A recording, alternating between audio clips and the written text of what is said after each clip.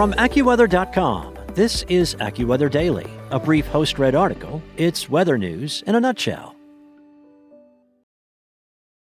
This episode is brought to you by Shopify. Whether you're selling a little or a lot, Shopify helps you do your thing, however you cha-ching. From the launch your online shop stage, all the way to the we just hit 1 million orders stage. No matter what stage you're in, Shopify's there to help you grow. Sign up for a $1 per month trial period at shopify.com/special offer, all lowercase. That's shopify.com/special offer. From AccuWeather.com, this is AccuWeather Daily, a brief host-read article. It's weather news in a nutshell. Today is Sunday, April 18th. Meteor shower drought to end with Earth Day shooting stars by Brian Leda. Earth Day is an annual event celebrating the environment around the world, and folks that want to kick off the special day outdoors can do so under the stars as a highly anticipated meteor shower peaks.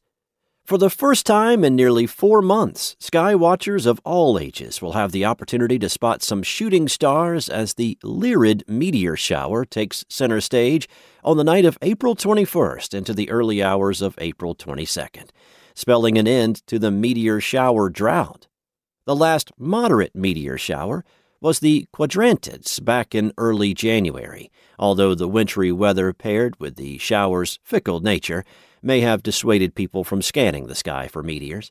The Earth Day celestial event will boast around 15 to 20 meteors per hour, according to the American Meteor Society. People all around the globe can watch the show, although some meteors will be seen from the northern hemisphere.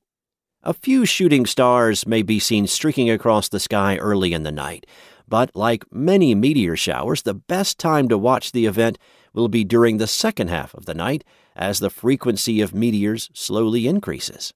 Additionally, the moon will be emitting bothersome light pollution until after it sets around 3:30 a.m. or 4 a.m. local time, after which the darker sky will make it easier to see the dimmer meteors.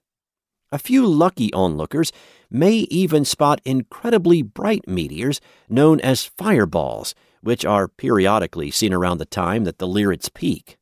This year may end up being a good year for the Lyrids due to the overall favorable weather projected across most of North America.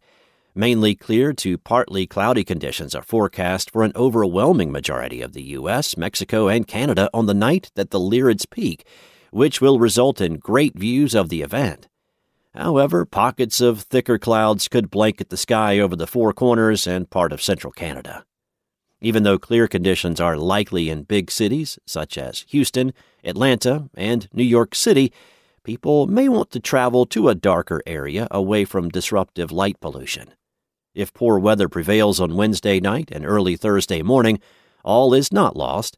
The Lyrids have a plateau-like peak, so a similar number of meteors can be seen in the 3 nights centered around Earth Day, the American Meteor Society said.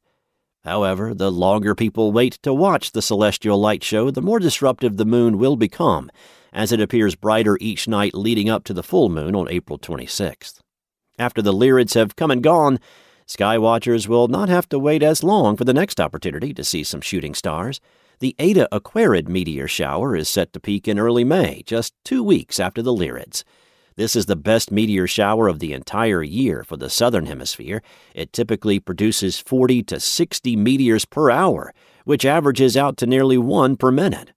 Areas north of the equator will still be able to catch part of the show with hourly rates similar to the Lyrids. That's all for today. For your local weather at your fingertips, download the AccuWeather app or head to AccuWeather.com.